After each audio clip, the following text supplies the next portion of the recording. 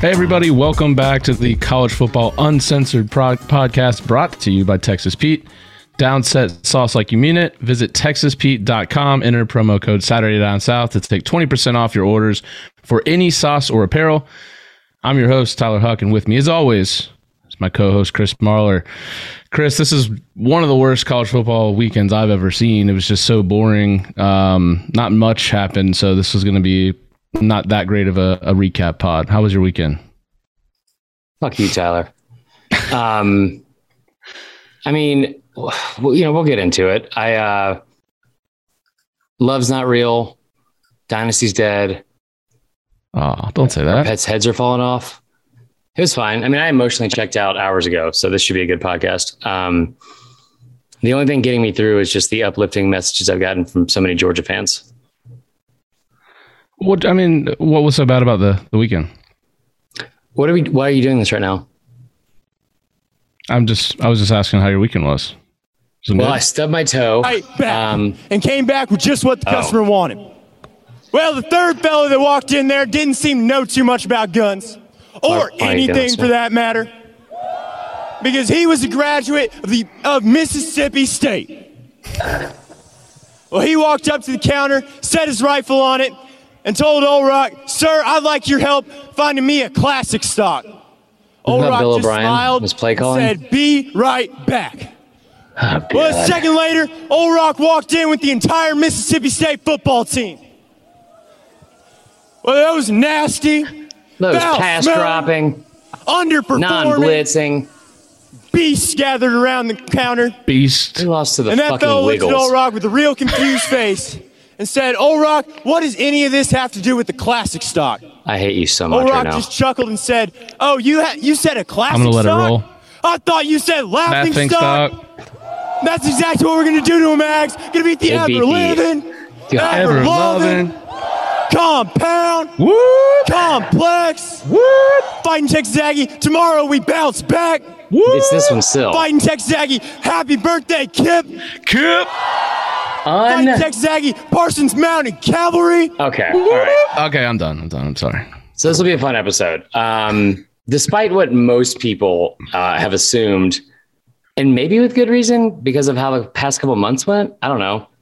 The amount of people that were checking in on me, in quotes, after Bama lost was astounding. I had 97 text messages within 8 minutes of that field goal being made. I'm trying to think, it was amazing because you had Auburn fans who lost roughly 7 hours prior, or not even, that were the entire country. You remember that scene in Independence Day when he was like, "It's no longer our Independence Day. It's for we," I don't remember the exact phrase, but Bill Paxton gets the troops going. It's an emotional That's speech. basically what happened. Yeah, it is an emotional speech. But that's basically what A&M did last night, where they gave everyone an opportunity to feel like they belonged for a win that they weren't a part of. I'm fine. Except for my friend that I'm on this trip with that really quadruple and 5 times doubled down on Bama throughout the game. Sadder than Marler is that guy. Yeah. Yep. Shout out my buddy who live bet Bama 5 times and lost every bet. Yeah, I didn't do that. I mean, listen, here's the deal. I'm not trying to say I'm emotionally mature. I don't know. Maybe it's because I've been through so much heartache that, I don't know. It's the middle of the season. Bama's won a national championship 4 out of their 6 total under Saban. They've had 1 loss. So, they're not going to win one this year. And at the very least, we should, as wrong as I've been about so many things this year, everything I said about Bama, John Mechie's not going to win you a football game. That offensive line had issues. They were not better than Georgia. I guess that all went out the window because most Georgia fans assumed that, I don't know. I think people woke up today thinking I still thought Bama was the best team in the country. And you're fucking right, I do. So it was a chaotic week 6. Not only did Bama lose, but there was just some incredible games. It really was a great weekend. Do you want to start with the Bama game? Is that where you want to start? I'm surprised you want to lead off with that. Listen, here, like I've been doing this for like 4 years and I know how this happens. I think in the 4 years I worked at STS, Bama's lost 4 times now. That's not a humble brag. Those are just facts, guys. So I know that there's a lot of people tuning in right now that are just waiting for me to be salty or upset. And you'll probably get a glimpse of that. I don't know. But Bama deserved to lose.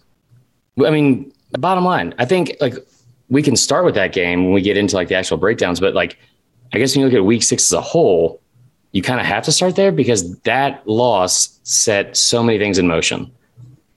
Mainly my binge drinking. I don't know what was going on there. Sorry. Can you focus for once? I'm kidding. I'm projecting on you. But that loss, like, is as simple as it is, like to look at it and be like, well, you know, Bama still controls their own destiny. Now you look at it and like they would have to beat Georgia twice, which 1,000% is not happening. But they also kind of fucked over the conference because there's a much better chance that the Big Ten will get 2 teams in now over the SEC. Yeah. Wow. I mean, I was shocked. Well, I guess I wasn't shocked when Penn State's QB went down, but the fact that Iowa came back and won that game. Okay, hold on. I mean, we're looking at Iowa being number 2 in the country. I'm not ready for that. Iowa is number 2 in the country, not at frying things, not at state fairs, in American football. Cincinnati is 3. Also, Bama should have dropped lower than 5. What was the score when Clifford went out in that game? Was it 17-3? I'm glad you asked. It was 17-3. Penn State was in like a decent control of that game. They had 4 drives like overall to start the game before he went out. He threw 1 pick, but they were up 17-3 and they had 207 yards of offense. They brought in their backup, Taquan something. He went 2 of 14 for 7 yards. He wasn't what you would call good, poised. Either of those words were good. Good also works. You're right. Yeah.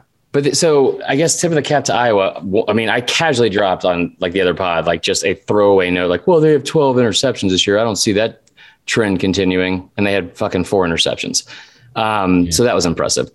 However, they beat the backup quarterback at home. They had to come back and score late, 2-3. And the reason why I'm like, if I'm salty about anything, it's that Iowa's number 2 because they're not the number 2 team in the country, just bottom line. They had, after Clifford went out at quarterback, I don't even know how many drives it was, like 7 or 8 for the rest of the game. You have 2.5 quarters of football left. They gained a total of 42 yards. It's impressive. I mean, it's not. It is. It's impressively bad. I mean, yeah. Like PH. So we're living in a world where Iowa, number 2, Cincinnati, number 3. We had someone tweet us talking about how we should talk about Oklahoma. How are they ranked number 4? I hate to put it to you, but they're undefeated, and there's many teams that aren't. Okay, so like getting into like the actual week that was, the start of the day, from start to finish. Yep. It was fucking great. So the Texas OU game, Spencer Rattler goes, like, he's out. He's not good. And Caleb Williams is a baller. Okay, hold on here. This frustrated me a little bit because I said on the podcast, I was like, this is going to be a Steve Sarkisian coming out party. Coach Sark was watching our Instagram stories on Friday, getting ready for the weekend. Sick brag. They go up 28-7 in the first quarter. Yeah, they're up I thought you were about to be right on that one. I thought it was supposed to be right for the first time all year. No, they absolutely choke. I don't even know. Like the end of that game was so crazy because they it's like 4th and 11, like 5 minutes left. They don't convert. They're down 7. They have to get the ball back again, like score a touchdown, like on like basically a fade route, I think, with like a minute, 20 seconds to go. But the game-winning touchdown was a 33-yard run, and he went untouched with 10 seconds to go. Untouched. My man had a day, too. I don't remember the last time I went untouched. Yeah, he was killing it. 217 yards, 2 touchdowns. Caleb Williams, man, to me was the story in that game. It's just the guy comes in for Spencer Rattler and promptly goes 15 of 24, 211, 2 touchdowns, and another 88 yards on the ground with another touchdown. Down 18. Comes in down 18 points. Freshman in the rivalry game. And there's nothing that make you think that Texas was going to like let off the gas at all. Yeah, the way they played. Having a great day. I mean, Casey Thompson, you can't play much better. 388 yards, 5 touchdowns, no picks. It's the just defense was bad. Really insane how Oklahoma came back and won that game. So, look, you can say what you want about Oklahoma. They've had they've scratched out a lot of wins by the skin of their teeth. This one, they're not any good, but they're still undefeated. Yeah, I mean, like I'm not saying if the season ended today, okay. Here's my thing with Bama. I think Bama's the second best team in the country. I mean, they're not beating Georgia. They don't deserve to be in a playoff right now. They don't deserve to be ranked number 2 at all. If the season ended today, there's no way that anyone, including myself, would make a case for them to be in the top 4 at all. But there's looking at that. Like, did you see RJ Young's top 25? No, I tend to stay away. Oh, Jesus Christ, Tyler. Let's get into this for a second. Did Bama drop out of the top 25? They were 11th, which is fine. That's not what was surprising. What was surprising was this. So you have that incredible game where OU wins, and they're going to move up into the top 4 because they're undefeated, like you said. Iowa, same thing. Ohio State scored on like their first 7 possessions, so they look like they're like maybe firing all cylinders or finally hitting stride.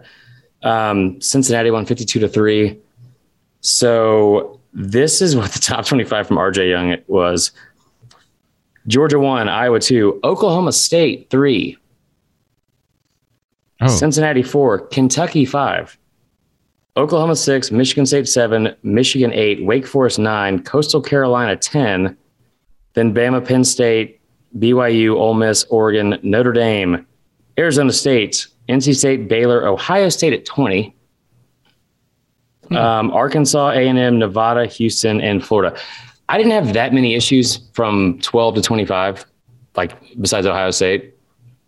But like what got me thinking about this is, and again, Bama did not deserve to win Saturday. They don't deserve to be in the top 4 as of today. They're not going to make the playoff because they'd have to beat Georgia twice, or they have to beat Georgia once, and then to win it, they have to beat them twice. I'm looking at the top 10 ahead of them. Coastal Carolina's not beating Bama. Wake Forest is not beating Bama. I don't think Michigan or Michigan State would. I know Oklahoma wouldn't. I know Kentucky wouldn't. I don't think Cincinnati would. I don't think Oklahoma State would. But when you play in the SEC and you have to go on the road in front of hostile crowds like that, that's why I think it's even more impressive what we saw Georgia do. Because like in the middle of the day, I mean, you start off with OU Texas, that Arkansas Ole Miss game, which was incredible. Insane game.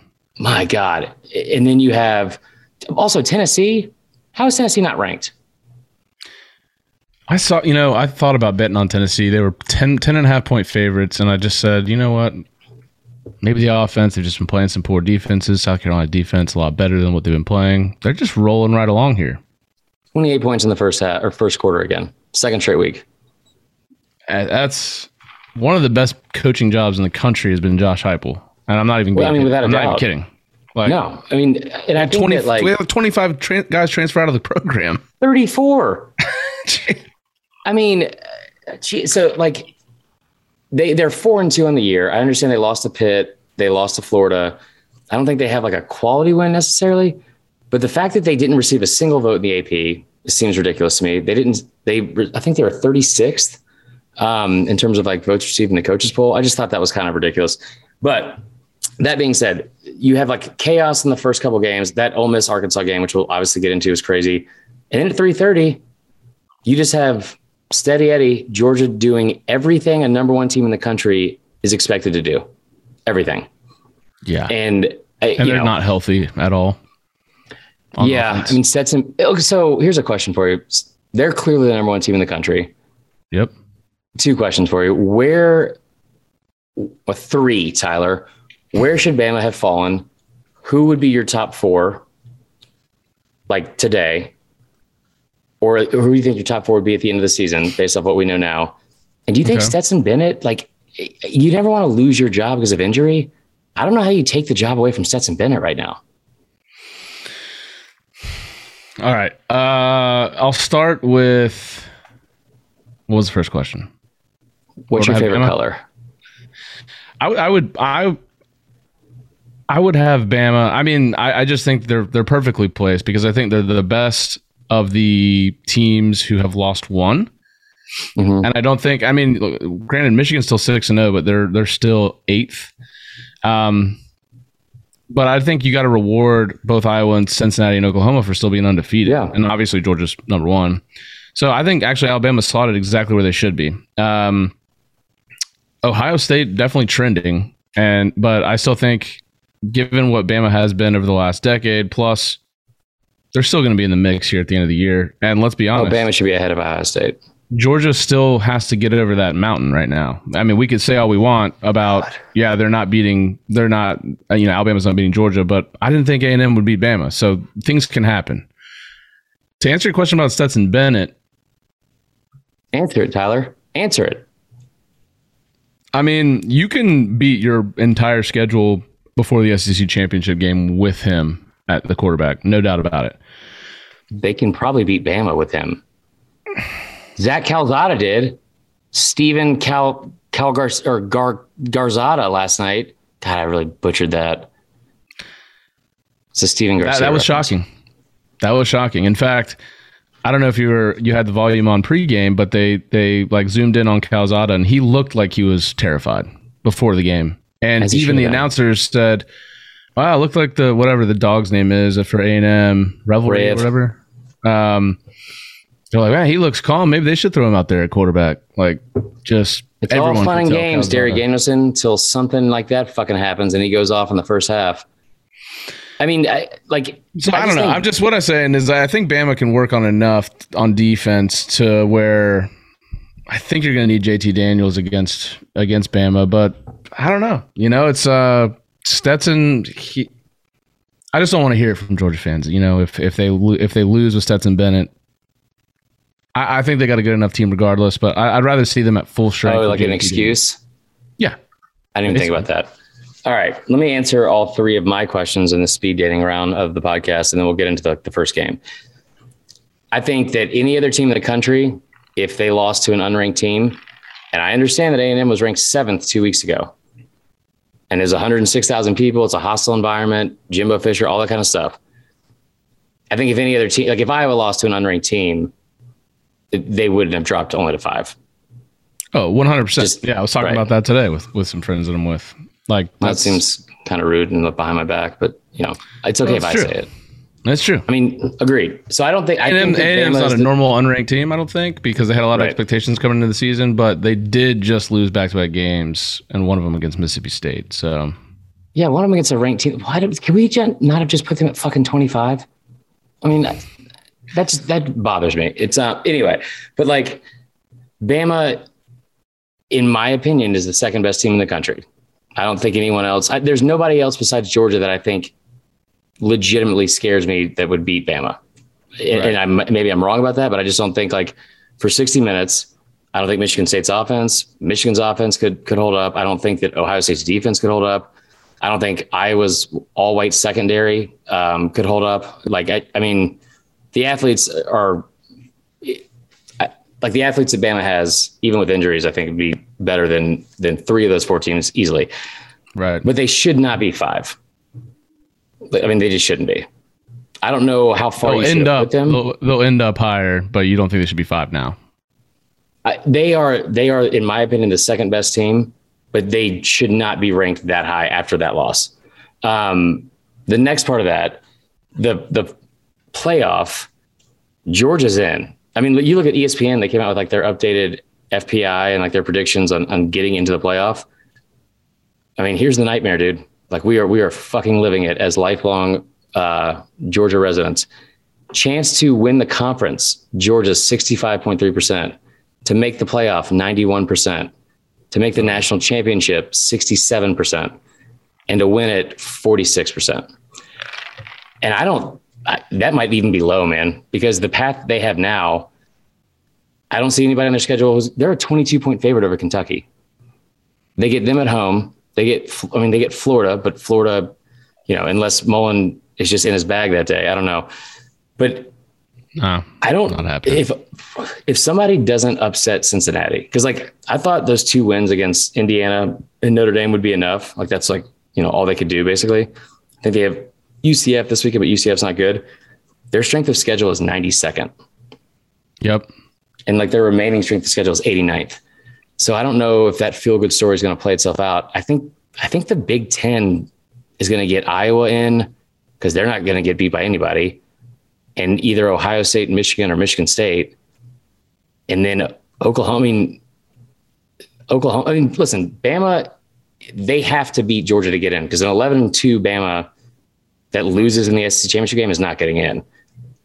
That means you need Oklahoma to lose what, twice? I mean, how's that going to happen? If Caleb Williams is the quarterback, I don't think they're going to lose another game. That Texas is dumb as shit. Game. I'll just be honest. I mean, not until the playoff. I mean, their hardest game was against Texas, and they just won. I haven't looked at their entire schedule, but I will say that they're like, you look at like the average margin of victory between Oklahoma, or like just comparing resumes. Their average margin of victory against FBS teams is 5.2. That was with Spencer Rattler.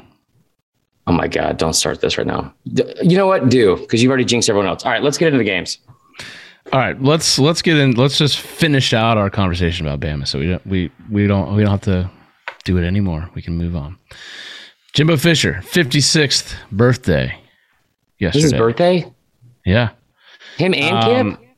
Him and Kip. They celebrated together, I'm sure. Comes out biggest win in the Jimbo Fisher era since he took over there at A&M. It's their first win in the series since Manziel was the quarterback. Coincidentally, Crimson Tide were also ranked first that year. Okay. Like every year, but a lot went down there. Saban loses his what is it? It hit 100? 100 in a row. Last time was 100 wins over unranked teams. 2007, I guess, yeah. Yeah, Colorado in the 2007 Independence Bowl. So same season. It's Louisiana Monroe. Well, I don't know that you're right on that, but either way. Maybe bowls don't count. Maybe bowls don't count. Let's see. First time Saban's lost to one of his assistants entering the game, he was 24-0. And he had his most wins against Jimbo Fisher. Fisher was 0-4 against him. First Bama loss since 2019 against Auburn. So a lot went down, but it was a story of two halves. Obviously, A&M comes out basically clicking on all cylinders. You mentioned it already, but Zach Calzada, who has looked nothing like he did last night, came out, had a great game, 285 yards, 3 touchdowns. I want to add to that because I don't know how, like, Bama deserved to lose that game, but looking back on it now, I'm still confused as to how they lost. Because you think about like a lot of the Bama losses during the Saban era, they haven't just been like dominated from start to finish, right? Or just beat from start to finish. Clemson 2018, LSU 2019. It's usually like something like, a bunch of turnovers. You have a crazy ending. You have a quarterback that goes off. Like this was Steven Garcia 2.0. Coming into this game, Zach Calzada had 3 games against FBS opponents. Okay, 3. These were his numbers. Completion percentage, 53.2%. Averaging 156.3 passing yards a game. In the 3 games combined, 2 touchdowns and 2 interceptions. He was averaging 4.9 yards per attempt, and his average QBR was 44. This motherfucker comes out in the first half. The ball never hit the ground. He went 13 of 14. The only incompletion was an interception. He has 183 yards, which tied his career record for like a game high, like most passing yards he'd had in a game. He did it in the first half. 2 touchdowns, 1 interception. His QB, or not his QBR, but his passer rating in the first half was 235. 235. So Texas A&M scored, they were up 24-10 at the half. 24 points in the first half was the most Alabama has allowed to an unranked opponent before halftime since Saban's been there. That sounds about right. I mean, and again, and I'm not trying to make excuses because like they shouldn't, like Bama should have lost that game and they deserve to lose that game. I'm going to say it ad nauseum. But like that being the qualifier of like, there's an unranked team like that. I feel like that's like a little bit of a wash because I mean, A&M is, if A&M is not one of the top 25 most talented and best teams in the country, that's ridiculous. Right. Like I said, on paper, they're not really an unranked team, but actually on paper they were, but in reality, they're not really a bottom 20, they're not out of the top 25 for sure. But there's just so many things that happen looking back at this. I mean, I don't know why Bama shouldn't have been in that game, like with the way they played, especially in the first half. Like you come out up 7-3. And then, I mean, you're talking about an offense that has been terrible. Yeah. They're total. How they ended up with 41 points is just insane to me. Like they've scored 42 combined against FBS opponents this season. 42 combined. They put up 41 against Bama. Their team total in the first half was 7.5. And 24.5 for the game. They have that in the first half alone. But you're talking about everything you can do. A&M, they executed. The game plan was incredible on both sides of the ball. I think a couple of people, I don't know if it's making an excuse or what really happened, but it did kind of seem like maybe this was one, like the same way Arkansas versus Texas, right? Like where you had this one circled, because I don't think they thought they had a loss on that schedule before this game anyway. And I feel like I would lean towards that being true because they came out with a game plan that we haven't seen anywhere close to being that efficient or that impressive on offense the entire season. But Bama coming up with 3rd and 1 from the 1 yard line, and you're throwing the ball. Why? Yeah, the play calling was interesting, especially when Brian Robinson was having a good night. I mean, you know how many carries Brian Robinson had in the game? I do not. 24. He averaged 6.1 yards per carry. Do you know how many carries he had in the red zone? Not many. 4, and 2 of them were from the 20 yard line. When they went down 17-7 and threw that pick, they completely abandoned the run, and they go into the next 3 drives. They have 15 total plays, 13 of them were passes. And that was confusing to me because you had 8 drop passes, you had eight penalties, several mental mistakes. Like that offensive line is still not great, especially on the right side. But when you have, like in the second half alone, I think they had a total of 18 plays in the red zone for the game. 13 of them were pass plays, right? And you also have, in the second half, you have 9 total plays in the red zone. 8 of them are pass plays. Why? It seemed like they panicked in the red zone, or I don't know if Bill O'Brien's taking the heat today from Bama fans, but it seemed confusing. When Brian Robinson, he had 147 rushing yards on the day, and they were down for much of the game. I mean, Jameson Williams had he continues his coming out party. That dude's a beast. Dude, where's that offense without him?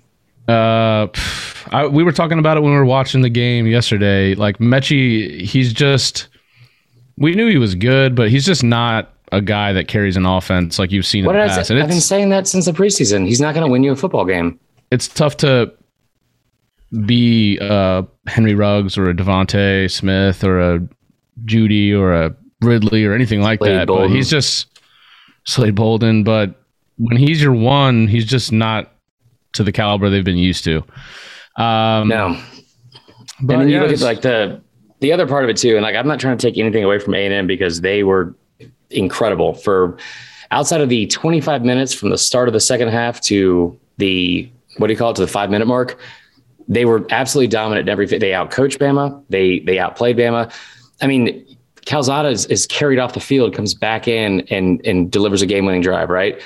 Bryce Young looked – a lot of people were saying how he looked like a deer in headlights. He looked like overwhelmed by the blitz packages. Side note, if you can't handle those blitz packages, because they weren't bringing like 6 and 7 people. They're bringing like 4 and 5, just disguising the blitzes. You're not going to be able to like protect him against a team like Georgia, right? Right. But when the offensive line, I think, was to blame for that, not necessarily Bryce Young. But you have this stretch in the first half where you open the game 3 for 3 on third down. Then the next 5, you don't convert and you have 2 turnovers and just look inept and off and everything like that. A&M comes out and you've seen, like, I think I said this in like we were previewing the game. No one's going to stop 31. Their offensive line's been terrible this year. Terrible. Yep. They adjust. They kind of like mix up like their rotation, I guess, or however you want to say it, like across the board. Like, they switch a couple guys in different spots, and they found something that worked because on the night, Bama had 0 sacks and zero QB pressures. And you look at A&M, they have 4 sacks, 5 tackles for loss, 5 QB pressures, and it felt like it was way more than that. But the other part of it too is in the second, like, you know, games in the SEC, especially, like, second half adjustments are what wins games at like an elite level, right? You're down by 14. You come out in the what do you call it? In the start of the second half, and you end up having to punt. You have to, you know, you don't score, which is not ideal, obviously, because you're still down 14. But the next 4 drives you have for Bama, like, you know, or for A&M, you go from giving up 258 yards and 24 points in the first half to 13 plays for 24 total yards on 4 drives. And you get back to getting like a lead. You also, the tight ends were terrible. I mean, I talked about the 8 drop passes. Going into this game, they were a focal point in every single week, right? Like Latu and Billingsley. I think on average in the last 4 games or 5 games, they were averaging 5 receptions total, like 75 yards and 2 touchdowns basically per game. Last night they had 1 combined reception for 10 yards. Latu, if he catches that ball in the end zone in like the 4th quarter and just takes one more step or holds on to over a half second, it might be the game. None of this matters because they win. Yep. Billingsley had several drops. But all that being said, man, this is the difference between Georgia and Bama, and this is why A&M deserved to win that game. Bama somehow gets the lead back on a fucking gift. I don't think the refs were – Danielson, I don't want to sound like every other fan in the world. Danielson was not up Bama's ass at all last night. He was obnoxiously I wouldn't say in favor of A&M, but some of the stuff he was saying was ridiculous. Anyway. But you end up getting this gift where they forget to cover anyone. They forget to cover Jameson Williams on the outside, and it's just a free play. And Bryce still somehow underthrows him when Bama went up 38-31. Mm-hmm. You also had a false start that they didn't call, and that's how you take the lead. What have we seen in the past from teams like this under Saban or Bama teams? What do we see from Georgia against Auburn? What do we see from elite teams? You take the lead, you fucking bury them. Put your foot on their throat and bury them. And instead, the very next play, Bama kicks off and Will Riker kicks it out of bounds. You had just spent 4 straight drives where you held them to 13 plays for 24 total yards, and they go 6 plays, 65 yards right down your fucking throat. Yep.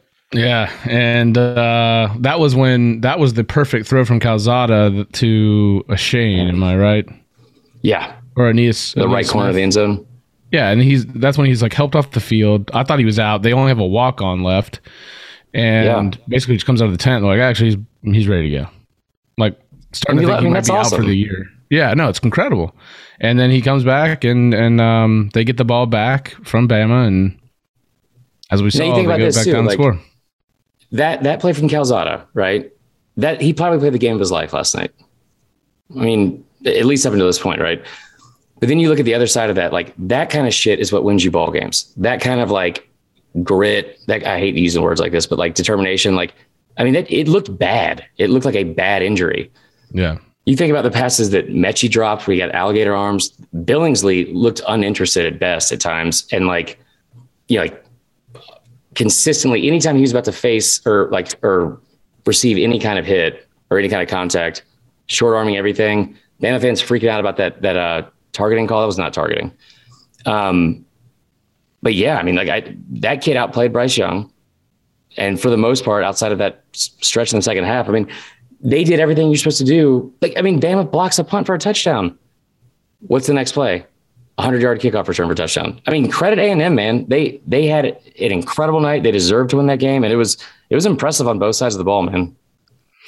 It really was. And obviously A&M fans were ecstatic after 1 week after, you know, almost calling for Jimbo's head on the message boards. We got some voicemails from some A&M fans and some Bama fans. So I'm going to go ahead and play these. This is a back-to-back one. This guy, I think his name is Drew, called in and emotion came over him. Chris, he couldn't finish this voicemail. So, hey guys, this is Drew. I'm calling from a A&M fan. I just finished watching that A&M ball game and I'm crying tears of joy. First time I ever seen us win against Bama since Menzel. About, I don't know, 24 deep right now, so I couldn't be happier. Anyways, appreciate the work y'all do, and I just couldn't be happier, man. You have a good one. Well, good for you, Drew. I'm reading Don't Kill Myself books. No, I'm kidding. That's a quote from Wedding Crashers. No, I mean, that's awesome, man. Like we talked about this last week. We're not going to make fun of anybody for being overcome with emotion. As the saying goes, it means more in the SEC. That's a good example of it. Drew called back, though. He got himself together. Back? Yes. I love this. Hey, what's going on, guys? It's Drew again. I was a little choked up on the last voice message, but I sobered up a little bit more after that. Sobered up a little bit. That's awesome. Watching A&M win. Anyways, how did we go from being an absolute dog shit team losing to Mississippi State to beating fucking Alabama? Just please elaborate on that, because I have no idea how. It's like we just turn on the flip. Anyways, couldn't be more happier that we won. I'm still in shock, as I'm sure y'all are. But Giga Mag. Sobered up. Keep in mind, he said he sobered up. That call was precisely 19 minutes later. So I don't know if I love that. Yeah. I mean, yeah, an emotional roller coaster. I based my whole life on that. Also, side note, real quick, I forgot to tell you this. The situation I was in watching that game, Rich and Caitlin left to go to a surprise party and left the kids here at the house with a babysitter. Ooh. And their bedtime is 8 p.m. My God. Oh, boy. They did not go to bed at 8 p.m. and they learned a lot of new words. We did hear from a Bama fan. Good. So. Hey, guys. That was a tough one. The Bama game, that is. This is what it feels like to lose again. It's been a little bit. I mean, that wasn't pass interference. Pass interference. I've had a few at the end, but it doesn't matter. They beat us. It was. Roll Tide anyway, I guess. It had to be Jimbo. What the hell? It had to be you. He's just tailing off. Damn it. Dude, I'm so glad it was that was Robert St. Jean. Love that dude. I'm glad it was Jimbo over Kirby or Lane. That's true. Also, that was 1,000% pass interference. We got one more from an A&M fan. He's got some dating advice for you, Chris. Jesus Christ. It's a nice one. Hey, T-Huck and Uncle Chris out here in College Station, where we just beat the hell out of Bama. Party. Anyway, man, I had a great time today watching all the football games. They were fantastic, just like being in Kyle Field, watching them win was fantastic. Had a great time with all my friends and Texas Pete. Hashtag downset sauce like you mean it. Anyway, as for some dating advice for Chris, I think come to Texas, man. There are a lot of great gals around here, and it's a great time. So, Giga Maggies, and I love you boys. See y'all later. See? Man, yeah, the nicest guy in the world. That was really nice. I appreciate that. Now, listen, I'm skeptical about going to College Station and finding girls. However, I love that message, and I love the fact that he was still partying. And by the way, side note, Kristen was sending me these videos from the game. Shout out to Aggie fans everywhere for like packing that place out in a game that we thought was like should not have been the primetime game. They only get one a year. And it was so fucking loud in there that like the glass in like the suites was shaking. Yeah. That's crazy. I mean, it's crazy. So congrats, man. Aggie fans, y'all deserved it. We talked to Robert Behrens about it last night. Absolutely incredible win. Happy for you guys. I'm glad you guys got to celebrate. So should we move on to the Georgia-Auburn game? Yeah, I don't think there's as much to discuss here. There's not as much. I mean, it's still UGA going on the road, playing a ranked team. No JT Daniels again. And he was announced as a starter too. None of that mattered. They get a comfortable SEC win, 5th straight over Auburn. Stetson Bennett passed for 231 yards, 2 touchdowns. My boy, Ladd McConkey. 5 catches, 135 yards. We got a voicemail about Ladd McConkey, by the way. Zamir White, 79 yards, 18 carries, 2 touchdowns. Most of his damage was in the second half. That defense, They gave up a touchdown, Chris, and we had some. I don't know if they were being serious in the voicemails. Some mad Georgia fans that they gave up a touchdown. Probably kidding, but probably want to chill out on that. I think if you're being serious, 4 sacks. They were out of control. I mean, they were. I mean, they did trail for the first time time this season. So, so now Michigan's the only team that has not trailed throughout the year. But I tell you what, and this was. Did they never trail to Nebraska? Oh, just trailed. Yeah, did they never trail to Nebraska yesterday? No, they were up 3-0 in the game. Okay. But this is what impressed me most about Georgia, right? And people are going to get sick of hearing it. And I've said for a while that I think they're the best team in the country. And this is why. I told you about, like, Bama takes the lead. They kick the ball out of bounds. You give up a 6-play, 65-yard drive. You just shit your pants, basically. Or just that's aggressive. Piss on your leg. I don't know. Still aggressive. Oops, I crapped my pants. Anyway, you look at Georgia and what they did. They were methodically dominant the entire game. And what they did, like, we can kind of confuse, like, in the first half of games, like, oh, they don't seem as explosive. Well, because, like, you're just getting Kearis Jackson back. You obviously don't have Pickens. Now you're putting Darnell Washington in the fold, and you're trying to figure out how to, like, split touches, carries, all this kind of stuff with all this talent, right? But you watch them just get stronger and stronger and stronger as the game goes on. And that's why Zamir White, like, was able to start gashing people in the second half. I think he averaged, like, over 7 yards a carry in the second half because they're just wearing people down. But this is why Georgia is the best team in the country. And this is why, again, Georgia will win the national championship this year. You're on the road against Auburn. Bo Nix is doing all of his, what I call vacation Bible school, Johnny Manziel bullshit. And like, you're trying to corral him, all that kind of stuff. Auburn scores a touchdown to make it 24-10. Okay. There's 18 minutes and 31 seconds left in the game, right? They score. Actually, I think there's 19 minutes and 31 seconds left in the game. In the next 2 drives, so Georgia's up 24-10. In the next 2 drives, Georgia holds Auburn to 7 plays for -9 yards. Yo. They outscore them 10-0. They only held the ball for 4 minutes and 3 seconds. And so for the outside of the garbage time when TJ Finley came in, Georgia extended the lead to make it 34-10. They absolutely smother Auburn's offense, -9 yards on the next 2 drives combined. Auburn had 29 rushes for 46 yards in the game. Right. And then you talk about after that, they held the ball for 14.5 of the 18.5 minutes. Yep. That is exactly methodical, dominant, suffocating, and you just took it out of them. It was awesome. I also was about to lose my shit if they would have covered the spread on a backdoor cover with TJ Finley.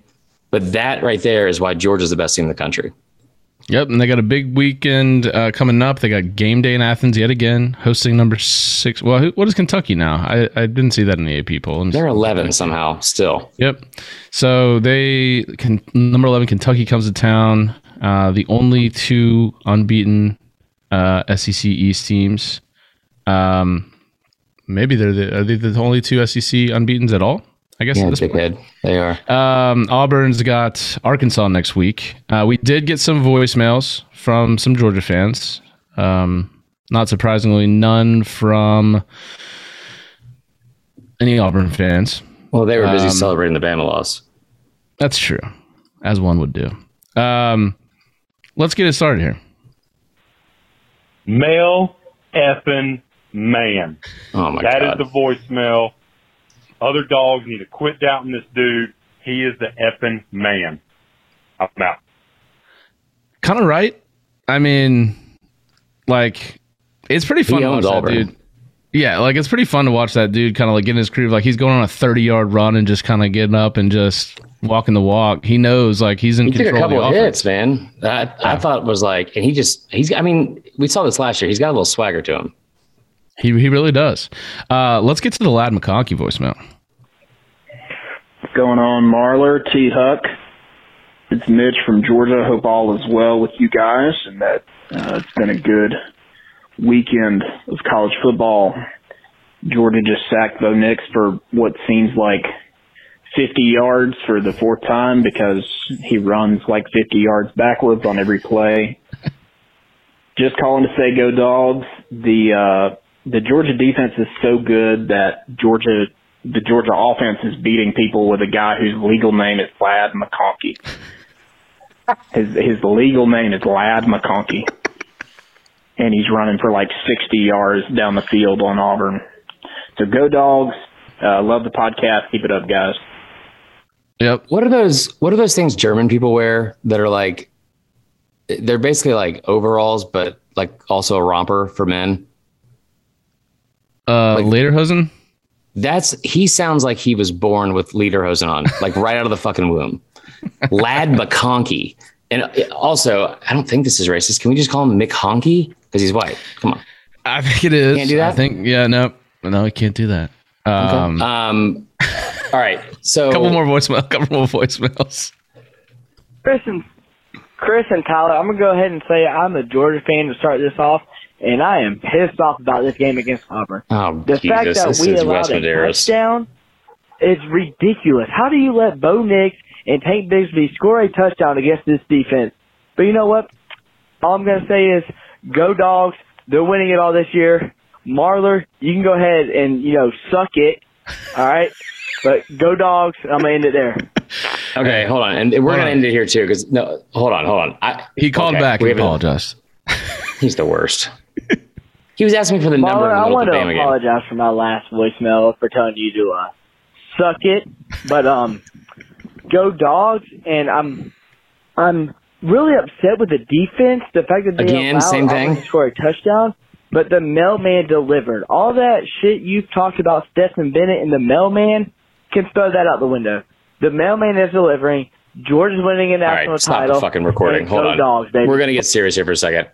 Listen, I have said all season long that Georgia's the best team in the country. I have made fun of Stetson Bennett the fourth because his name is fucking ridiculous. And we saw what he was able to do last year for basically a full season. Me talking shit about Stetson Bennett, your entire fan base was talking shit about Stetson Bennett and then hyped up the other quarterback who set out for 3/4 of last season and now over half of this season because he wasn't talented enough. And that's the only reason you guys didn't win against Bama. That's the only reason you didn't beat Florida and get into the playoff. That's your fan base. So I'm going to say this one time and I might say it again next week. But here's the deal, Georgia fans. I have said all season long, you're better than Bama. You're going to win the national championship, and I fully mean it. And I've given you reasons why. That kind of shit, and I love Wes. I love Wes to death. All day today, Georgia fans. I saw one guy, like one of our listeners, was like, Bama, y'all want Kirby back yet? No, we don't. We're fine without Kirby. We had the number one defense in the country the 2 years after he left, and have had a better scoring defense than Georgia in 4 of the 5 years since he was gone. Also, 2-0 against them and won 2 national titles. I think that ends this year. But Georgia fans, you better fucking pray that you beat Bama this year. I mean, because if you don't do it this year, after all the shit, we're halfway through the season. And, why don't we just objectively take a step back and just evaluate the past seasons? You tell me the year that Georgia exceeded expectations and finished the season with a trophy over their head that mattered, or an undefeated season. Has that happened yet? Nope, it has not. It's October 10th. God, you guys better pray you win this game. I mean, can you imagine? I said at the beginning of the year, if Bama goes 10-2 and ruins Georgia's season, I'd almost be fine with them losing to Auburn if they ruin Georgia's season after watching fans this weekend. Oof. No, don't say that, Chris. Well, but can we also just say that, like, I get being excited. You should be. You're the best team in the country, hands down. Why are we forgetting like actual facts that have happened all season? Did I say anything? Stetson Bennett's a stupid name, Wes. So you shut your mouth. If you don't love Stetson Bennett, you got a big dump in your pants. Okay, that's good. That actually is pretty good. Yeah, that's good. That was my favorite voicemail of the weekend right there. Also, real quick, I need to apologize to Wes because I was so out of it during Saturday. At one point, he posted something about Auburn, like fans like being so quiet.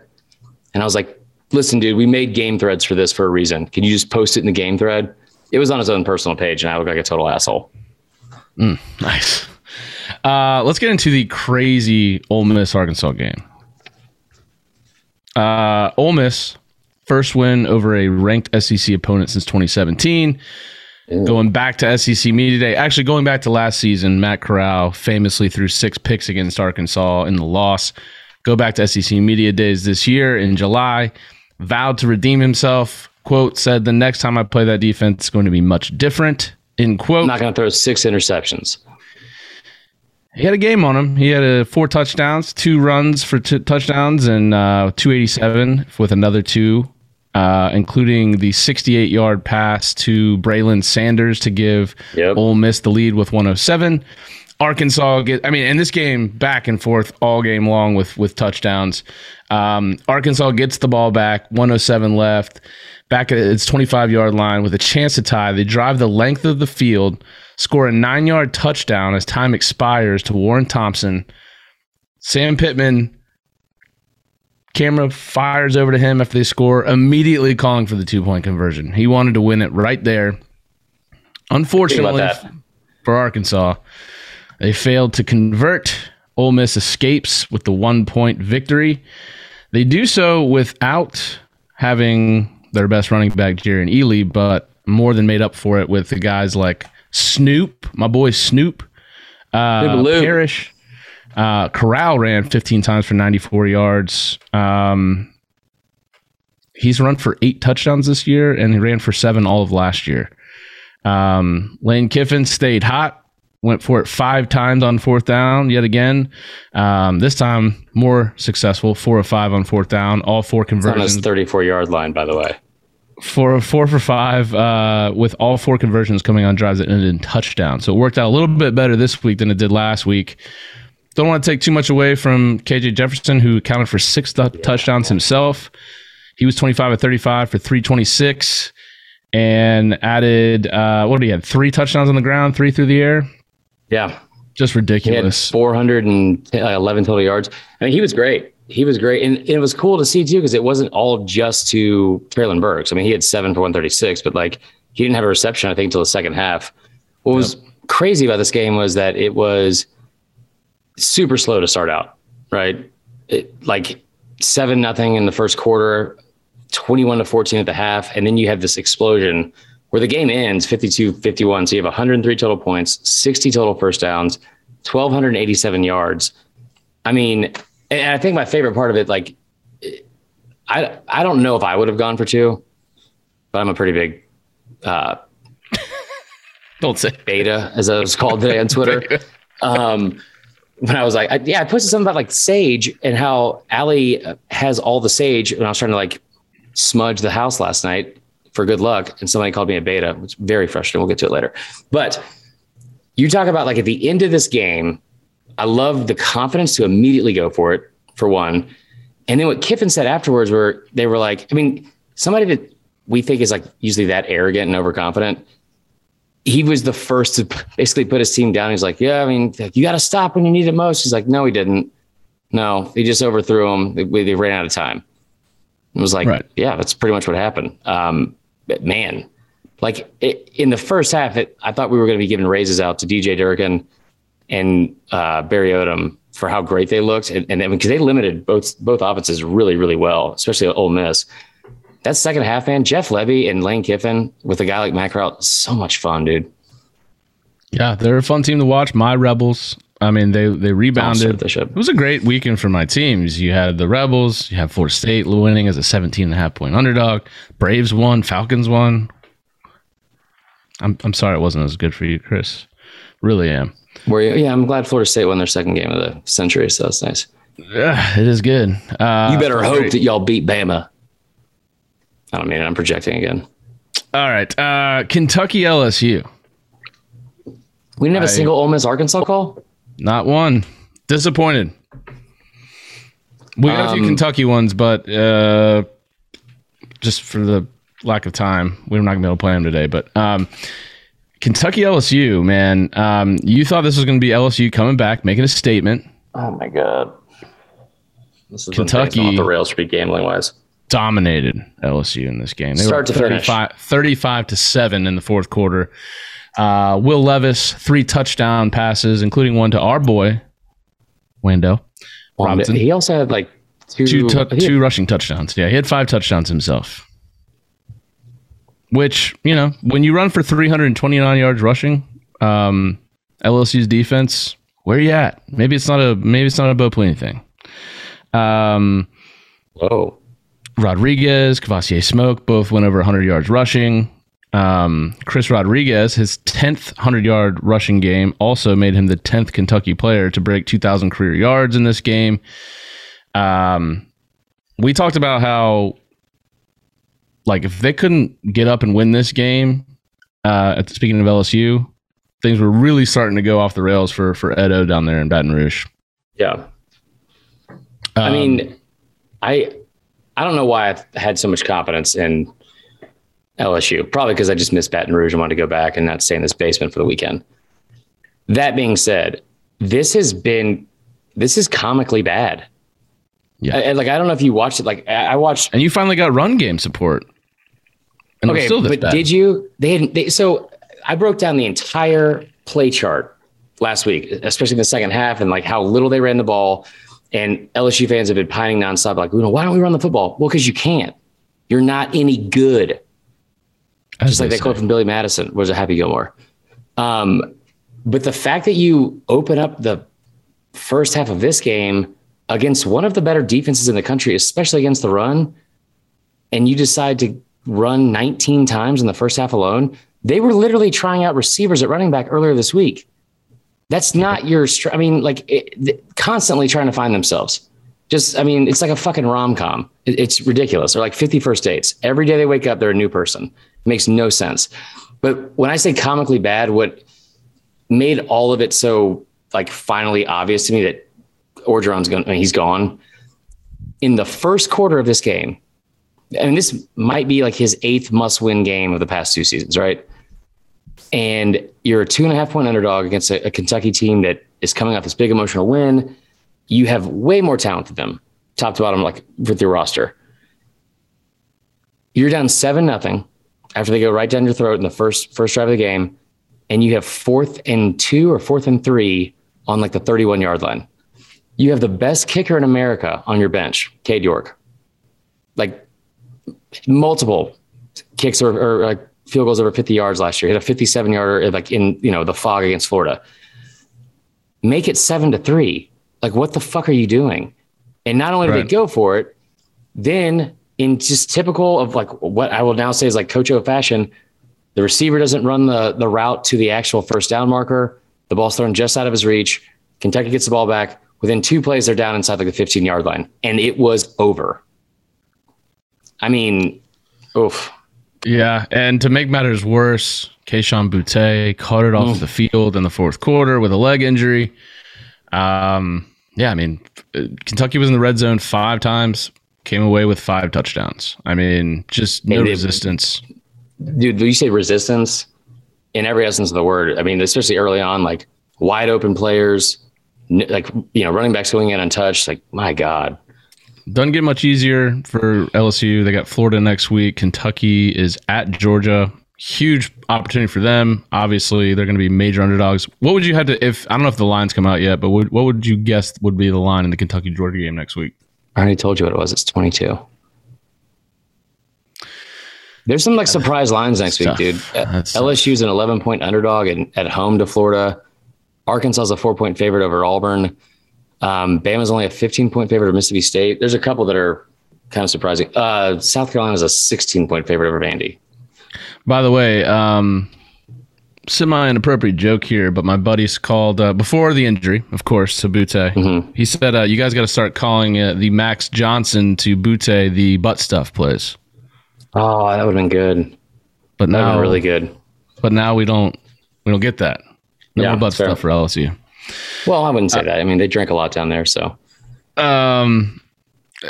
Outside the SEC, man, it was an insane weekend. You had multiple teams going down. The Oklahoma-Texas game was insane.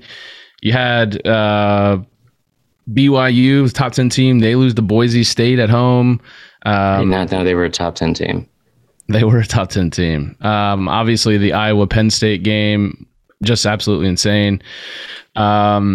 Michigan taken to the brink by Nebraska. Nebraska just lost that in the most ridiculous fashion ever. And just like when they like pan over with the camera to Scott Frost, he's just got that look in his face. Like, I don't know what to say anymore. Like, he constantly looks like he's trying to figure out which line at the airport he's supposed to be in.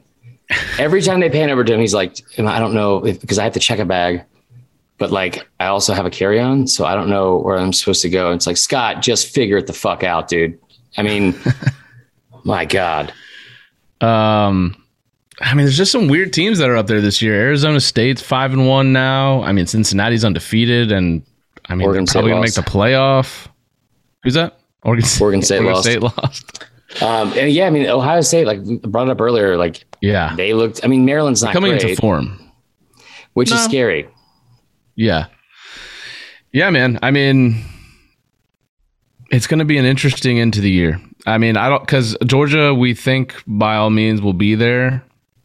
I don't know that there's much said after that right now. Well, it's funny too. I was looking at some of the old podcasts, like just the descriptions, and I'll take the heat for this about being wrong so often.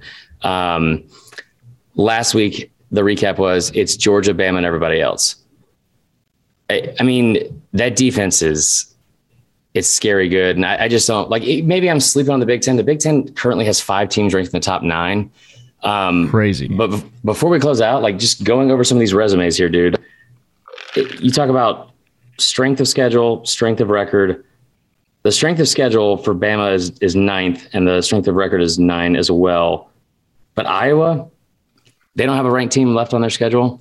Look up. I mean, you can look up Oklahoma because I haven't seen that. Cincy, I mean, like the hay is in the barn. Is that's what people say? I suppose. I mean, the hay. I mean, if you can't do it better. So there's that. Ohio State, like, and we'll get into like our hot takes for it. I never thought I would say this, but my hot take for this week, my Texas Pete hot take, and to be very clear, I haven't been right about a single thing I have said in these hot takes, and it hasn't even taken long to prove me wrong. It's like literally 36 hours later. So I'm going to say this, and maybe it's like partially just to jinx them. As of today, the Big Ten East is the best division in football, and it's better than the SEC West. Yeah. Really? Penn State, Michigan, and Ohio State. I mean, that is loaded. Wow. These teams are going to beat each other up just like the SEC does. I mean, at this point, I don't see a world where we're looking at Iowa in the playoff. No. To me, I think Ohio State will eventually make their way back up to the top in that conference. But you never could have you couldn't have paid me to believe that Michigan State, Iowa, Penn State, Ohio State would all be in the top 10 this far into the year. Like, especially like Michigan and Michigan State being undefeated is insane. Yeah, agreed. I mean, in Michigan State, they're obviously ahead of schedule. You could probably convince me that Mel Michigan Tucker, would have man. been overrated enough, just because of what we've seen, like until they get into the meat of their schedule. But they've been impressive. I mean, they've every single week they've been impressive in my opinion. I will say that you look at this schedule for Iowa, Purdue, at Wisconsin, you get a week off for that, at Northwestern, Minnesota, Illinois, at Nebraska. So that is over. And this is what's crazy too, is like their resume, and this always confuses me. Like, do you look at the wins versus ranked opponents? Is it like currently ranked or at the time? I think it's at the time. Which doesn't make a lot of sense because, I mean, it does and it doesn't. Like, Bama and Iowa both have wins against top 20 teams, like Indiana for Iowa and like Miami for Bama. And both those teams are 2 and 3. Right. We got a win over Florida. Yeah, I was told today from a Big Ten contributor that was not an impressive win.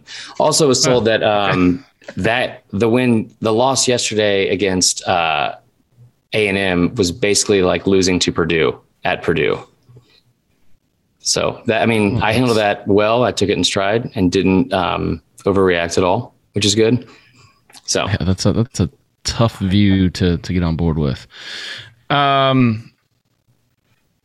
right, Texas Pete hot take. I just gave you mine, idiot. Well, let me do my read for Texas Pete. There you go. My Texas Pete hot take has to do with legendary player. And speaking of legendary flavors, Texas Pete hot sauce has all of the sauce and seasonings you need to make your food the real MVP. Try some Texas Pete original hot sauce. Let's try seasoning. Buffalo wing sauce, green pepper sauce, barbecue sauce, more. Game day grub or any day grub deserves some Texas Pete. Visit TexasPete.com. Enter promo code Saturday Down South. Take 20% off your entire order. Get hot apparel like Texas Pete shirts and hats. Downset sauce like you mean it. Chris, this may not be a hot take for you, but I feel like Bama fans are all sad today, and I get it.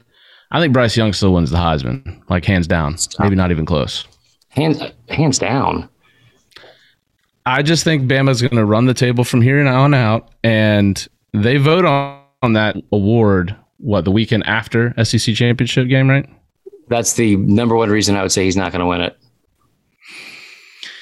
If he wins that game. Think about what Tua did. Tua came off one of the best seasons we had ever seen, we thought, and then he also has against the week before the SEC championship game against Auburn, he has 6 touchdowns. And it took 1 week. He was the leader for the entire season. He has one bad game against Georgia and gets injured, and then he loses to Kyler Murray. My man, like you even said, Calzada outplayed Bryce Young. My man went for 389 and 3 touchdowns. That's a damn good game. Okay. I mean, he did have 8 drops, but he was at 58.6% completion percentage. Was not great. I just think if they run the table, because Spencer Rattler's out of the conversation, Sam Howell's out of the conversation, Corral will be there. But again, I don't think Ole Miss is going to have a pretty good amount of losses. I don't know that he's going to have the crazy stats that you need to be on a 3 or 4 loss team. I don't know that they're going to have 4 losses, but I don't think they're going to be enough in the national conversation. Maybe. I think Bryce Young is going to be on a team who's going to be in the conversation for the playoff at the end of the year, and he's going to have really good stats. And I think Bryce Young still wins the Heisman. You can't tell me otherwise. I'm going to go Bijan Robinson or this kid from Michigan State. People need to stop sleeping on that kid. I mean, man was at Wake last year. Yeah, I also sounded like a real idiot this morning on radio. I was like, yeah, he's like a true freshman, right? They're like, no, he's a senior transfer. And I was like, good. Yeah, glad I said that out loud. But here's what I'll say, too, about Matt Corral. I love the way it sets up for him. They're ranked 13th. They go at Tennessee. That's going to be a very high-scoring game. LSU, same thing. At Auburn, I don't know if they win that game, but the rest of their schedule in November seems like it could be full of potential Heisman moments. Liberty at home against Malik Willis, which will be an awesome game. A&M. Liberty is not very good. I don't know if you've paid attention to that. They are in the first half. That's all that matters. No, but I mean, they're going to put up a lot of points with Hugh Freeze, especially, and Malik Willis. Those are potentially the top 2 quarterbacks taken in the draft. That's bad, yeah. But those are potentially the top 2 quarterbacks taken in the draft. So you're going to have probably just a great duel out there in the Grove. Then you have A&M, Vandy, Mississippi State. I kind of love it. So you love Corral? I love Golden Corral, especially. That chocolate fountain. My God. All right, let's close out. What's your favorite moment of the weekend? Favorite moment of the weekend? Well, obviously. I mean, I know we can all make fun of it. Don't you dare. No. I'm not going to do that to you, Chris. Obviously, Florida State getting a win. I'm down here with a bunch of my college buddies. We turned on that game thinking we'll probably be playing cornhole in the front yard of this Airbnb we're in that was built in 1940. I don't know if you can see my background. It's ridiculous. We'll be playing cornhole because the game will be out of reach. Down 10-0, right on pace for what we thought. And then we reel off a bunch of points where they don't score. And we won the first road game we've won under Norvell. We're 17.5-point underdogs. Sam Howell was the recruit that left us at the altar on signing day. We've now beat him. He's 0-2 against us. Very happy. Got to celebrate with my boys, something that never happens. That was my best moment of the weekend. You can suck it. Just like that voicemail guy said. What the hell, guys? All right. I'll give you my favorite moment and also the uncensored moment of the weekend, and we'll close out. The uncensored moment of the weekend, after the entire country got to watch Alabama lose and felt like they were a part of that win, and I understand why. The last person I thought would betray me. I don't know if we're an Auburn podcast anymore. I got some very disturbing and rude trash talk texts at 2:41 in the morning. Yeah. A lot of people. No one feels bad for Bama when they lose, and nor should they. Right. But my own mother, Pastor Patty Sue, from one of her 2 Twitter accounts, sends me this at 7:15 this morning. Here is today's pep talk with Patty Sue. The message: God knows your sorrows. Ooh. Tyler, a little background to this. She has in between 5 to 8 of these messages, like pre-filmed and on deck, that she can choose whenever she wants. Oh, she chose to drop that one today. As soon as I called her, I was like, what is this? And she goes, do you think that was funny? I was like, no, Mom. And did you do it on purpose? She's like, yeah, I thought it was really funny. Wow. So today is National Pastor Appreciation Day. If you're thinking about sending me a message that's mean and cold-hearted, send it to my mom. Don't do that. Please don't do that. Yeah. All right. Anyway. Well, hey, it was a great weekend. This is one of the best college football weekends, despite your loss. I'm sorry, Chris, that I've seen in a long time as far as great games. This weekend, or this week coming up on the pod, we're not going to jinx it. I think we have some pretty good guests lined up. We'll surprise you with who they are. Oh, and also I figured out my Halloween costume. I'm going to be Kip. That's beautiful. I know it is. Anyway. All right. Thank you guys. We'll see you this week. 5 stars.